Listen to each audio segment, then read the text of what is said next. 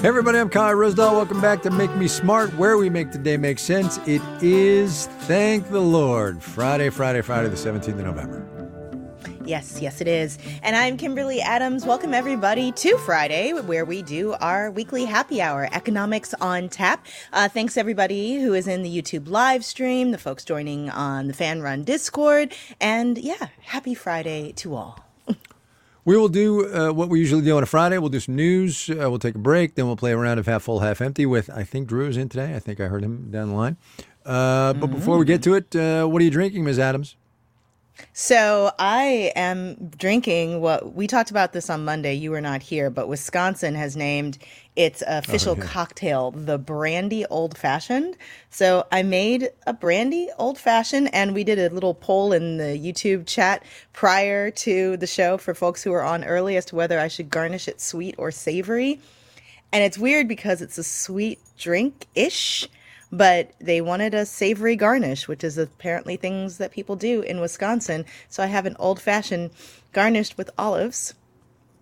Wow. I couldn't even think of what this a old savory garnish fashioned has was. Sprite in it. Why? Because that's how they make it. They make it with brandy instead of whiskey. Wisconsin? The great state of Wisconsin? Yeah. The great state of Wisconsin.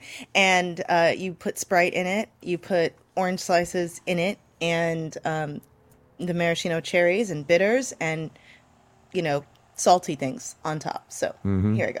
Interesting. I was just going to say, I am such a cocktail neophyte that I couldn't even process like savory garnishes. But anyway, I've got things to do, and I have to be late tonight. And I was up stupidly early this morning, so I'm having a cup of coffee. Just a quick perusal of the YouTube chat here. Patricia Long is having Humble Sea non-alcoholic fog IPA. All right, so Patricia Long, I need you to hook me up with this. Humble Sea non-alcoholic foggy IPA, pretty good.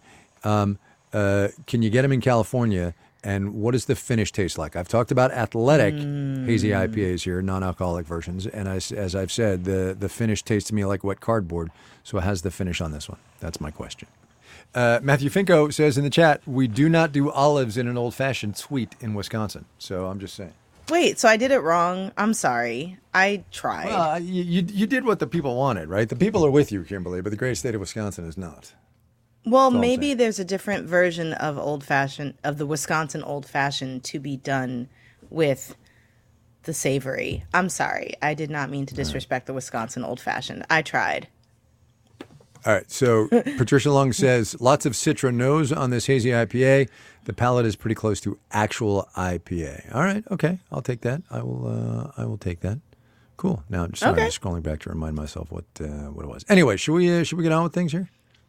Yeah, let me go with a couple of mine first because it's a little on the heavy side, and then I want to switch to my happier one. Totally fine. So the first one is this piece in Al Jazeera, and the headline is, if Gaza were in your city, how much of it would be destroyed? And, you can't ignore the scenes of, absolute devastation out of Gaza as the ongoing war continues, and you're talking about a relatively small area with 2.3 million people packed into it. And according to this Al Jazeera piece, Israel has dropped more than 25,000 tons of explosives on the Gaza Strip, which is just 141 square miles in size. That's the equivalent of 2 nuclear bombs landing on an area a quarter the size of London.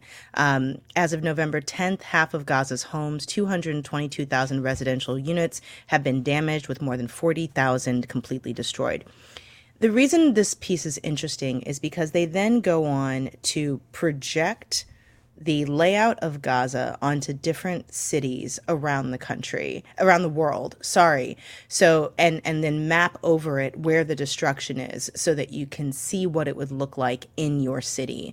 And, well, if you live in one of these big cities. And if you go down, they have Los Angeles, they have New York, they have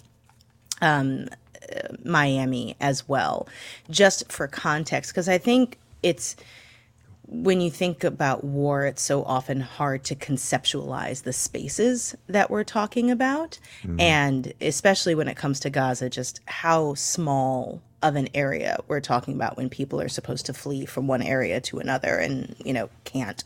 And so there's not much to say, in our lane about this, but I thought this was a really interesting visual, and with the idea that context and being able to sort of see things in a different way is useful to people, I wanted to highlight that. Now, what is in our lane is an article that one of our colleagues, I forget who, posted in our Slack channel earlier this week about what it's like to be working when in the midst of all of this, if you are Palestinian. Those who were listening when Rima was hosting, I guess it was like 2 weeks ago, know how challenging it has been for her. And she shared that she's lost some family members in Gaza and since then has lost even more who've been killed in the bombings. And The Guardian has a piece about just how challenging it is for people working to work through this, right? And I have to imagine, a lot of, and I don't have to imagine, I've spoken to some of our Jewish colleagues who are also really struggling. But I thought that this was an important piece and just a reminder to be kind and gentle with your colleagues, regardless of where they land on this, as this awfulness just continues. Mm-hmm. So those were the two darker ones I wanted to share.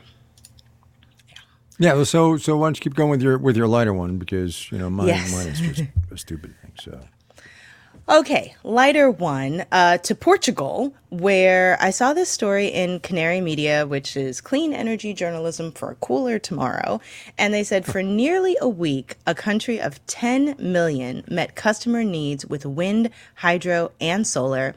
A test run for operating the grid without fossil fuels. Portugal just ran the entire country on 100% renewable energy for 6 days in a row, which shows that, yes, that's a smaller scale, but it can be done with intention and effort and organization. And Portugal did it. It started its I'm reading here. It started its decarbonization journey with some legacy hydropower, but no nuclear capacity or plans to build any. That meant it had to figure out how to cut fossil fuel use just by maximizing new renewables. It committed to building renewables early and often, pledging a 2050 deadline for net zero carbon emissions in 2016, several years before the European Union as a whole found the conviction to take that step. Portugal's last coal plants shut down in 2022, leaving imported fossil gas as the backstop for on-demand power. But they did it. And so go Portugal. Yeah, that's cool. That's cool. And I don't know anything about the politics of Portugal, but one wonders what the political dysfunction level is there that let all this happen, that has let them build the infrastructure and all of that other stuff you need to get that done. You know what I mean? Yeah. All right, what you got?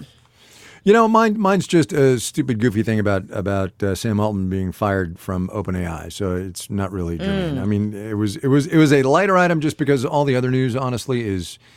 Yeah, it's just terrible, right? There's Elon Musk and the anti-Semitism on Twitter. There's obviously the global anti-Semitic rise. I just can't even. So, anyway, we'll just go on. How about that? Should we just go on? Let's just go on. We're going to take a break, lighten the mood a little bit. Half full, half empty when we come back after we pay some bills. Here we go.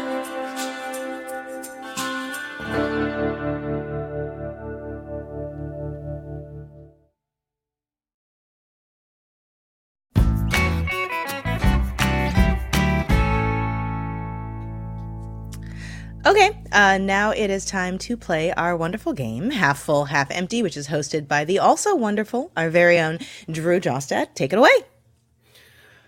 All right, coming up into next year's election season, Netflix and Prime Video have said they will not air political ads. HBO and Paramount among those who will. Are you half full or half empty on political ads on streaming? Ooh, Kimberly Adams, this one's yours. Well, I am going to go half empty on political ads on streaming. However, I do want to shout out this story because this story was done by our very own DC intern, Maya Marshall Hoff, who's been working on this for most of the time that she's been with Marketplace in DC. And I mean, she has been on these streaming companies for months, trying to get them on the record about whether or not they were going to allow political ads on streaming. And so many of them were cagey and dodgy about it. So good on her for her work on this. But I'm half empty on the actual thing happening. I'm the same. You know what I saw this week that kind of stunned me? That Meta is going to allow political ads that say that the 2020 election was fraudulent. You can't impugn the character of future elections, but you can say the prior election was fraudulent, which just, it blows my mind. Absolutely blows my mind. Okay, I'm switching to all the way empty. All the way empty. Yeah, that's fair. That's fair. Totally lighter note. Chuck Clanknecht wants to know where Jasper is. Downstairs, I would call for him, but he's deaf. But so there's nothing yes. I can do. Fair enough. He will come if he chooses. All right. What's next? With Bumble's stock price in trouble, they've replaced their CEO. Are you half full or half empty on dating apps losing their spark? Also, you first, Kimberly Adams.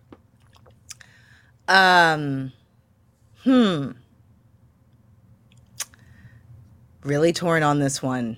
I think they are a necessary evil in the world of dating these days. However, my experiences have been mixed, to put it mildly. And I am not on Bumble. Haven't been in a while. DC Bumble is interesting, to put it mildly.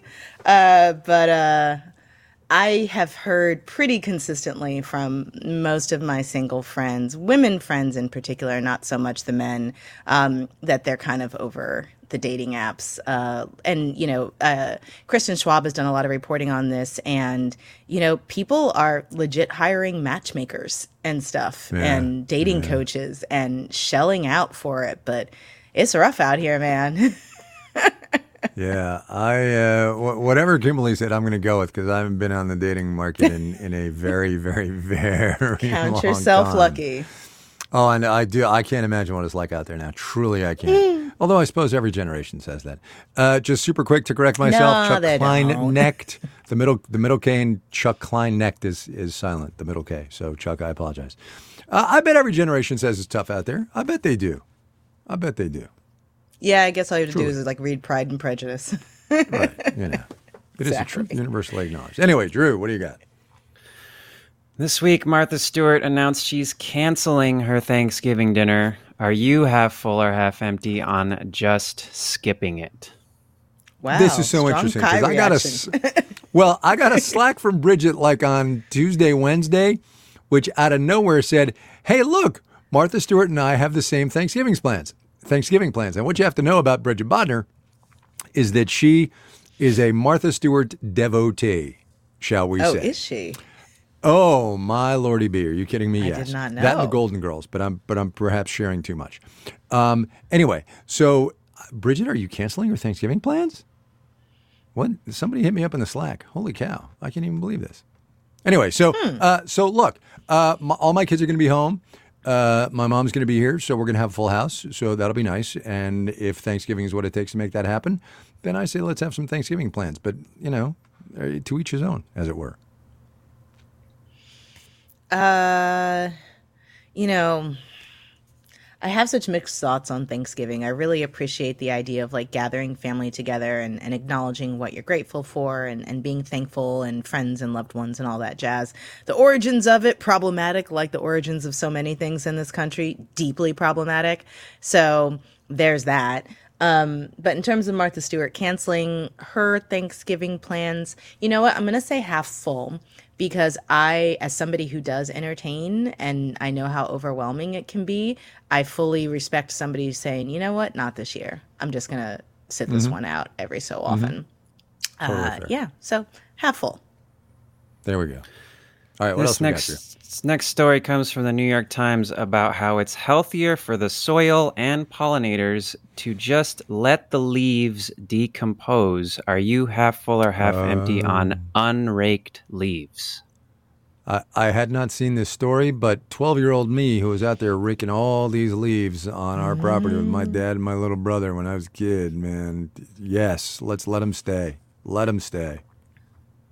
I'm half full. This brings back childhood memories of our family home growing up, because I guess the soil in the backyard was like 100% clay. And so for all of my childhood, my parents would just let the leaves stay at the end of the season. And eventually, when I was like 10, I was able to have a vegetable garden in the backyard. And so that's when I first started gardening, when I was like 10. And I was able to do that because the soil had started to recover.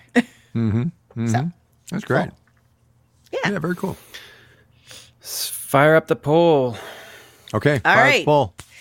Folks in the YouTube chat, you will be able to weigh in. And, while you're there, if you want to hit the like button, we wouldn't be mad at it. All right. A new survey from Instacart and the Harris Poll shows that among the least favorite Thanksgiving sides, candied yams is the worst. Are you half full or half empty on candied yams? Wait. I don't know if you have the list available, but I want to hear what the rest of the list is. What were the options? Yeah.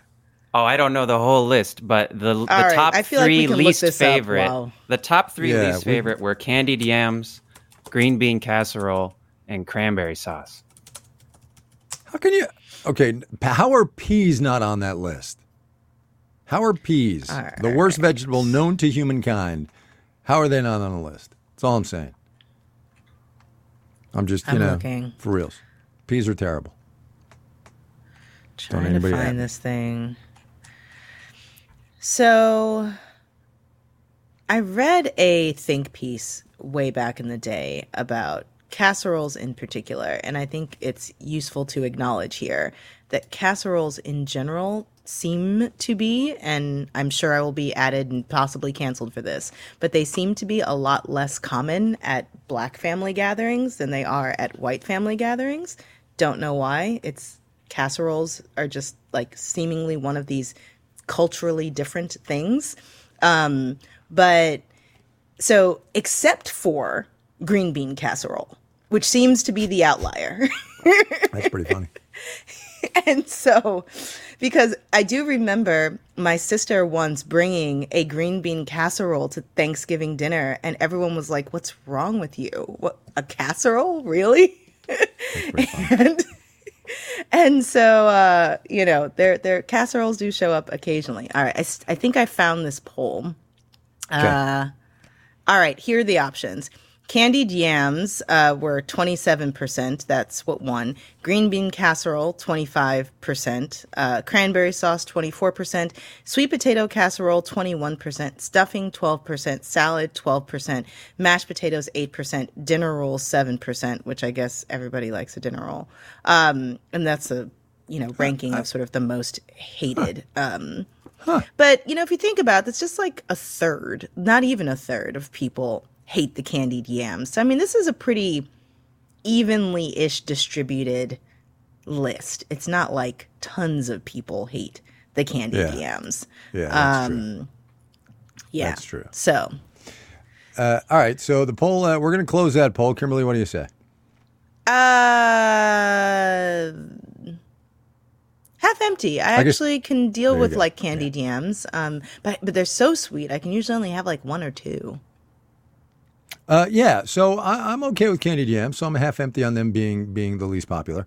I will say, though, why bother with dinner rolls at Thanksgiving? There's so much other stuff that's so much better than them, Like there's stuffing. I know, and potatoes. It's not like you need starches and carbs and all that jazz. Anyway, poll is in. Candied yams, the most hated Thanksgiving side dish. False, say 59%. I guess that means half empty.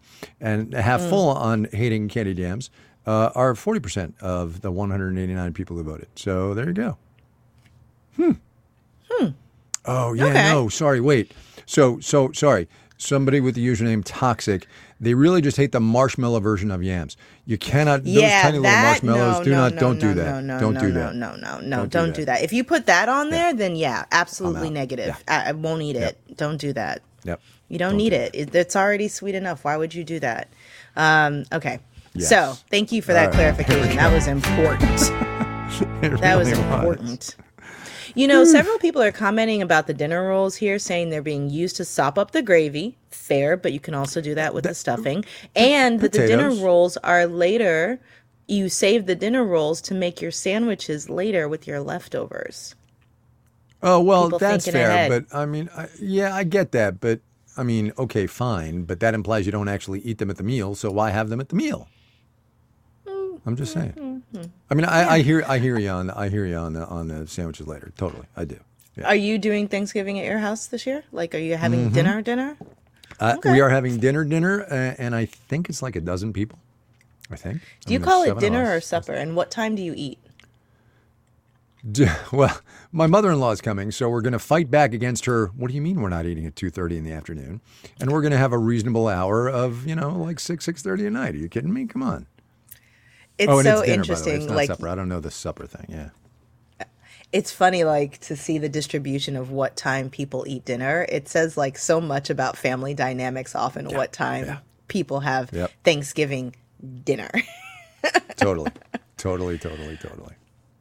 All right. Well, that is it for today. Thank you so much, everybody who joined us in the YouTube live stream and chatting and on Discord and everything like that. We are going to be back on Monday. And in the meantime, if you have a question or a comment or some audio you want to share, or we're still looking for your state-specific cocktails, which you hopefully won't mess up as badly as I did this brandy old-fashioned of Wisconsin, you can send that to us. Our voicemail is 508-UB-SMART. You can also email us, makemesmart@marketplace.org.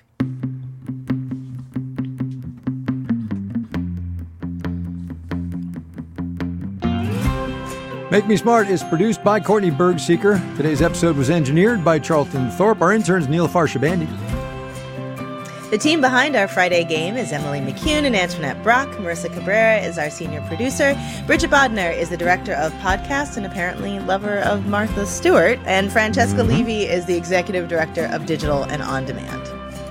And you know how I can tell she's not listening today? Because I didn't get a Slack from her saying, hi. Yeah, so there you go. Oh, wait, Bridget's there. She's only making a pie. In-laws are hosting. Well, there we go. That settles it. Right. There you go. Bridget was lurking today. Lurking.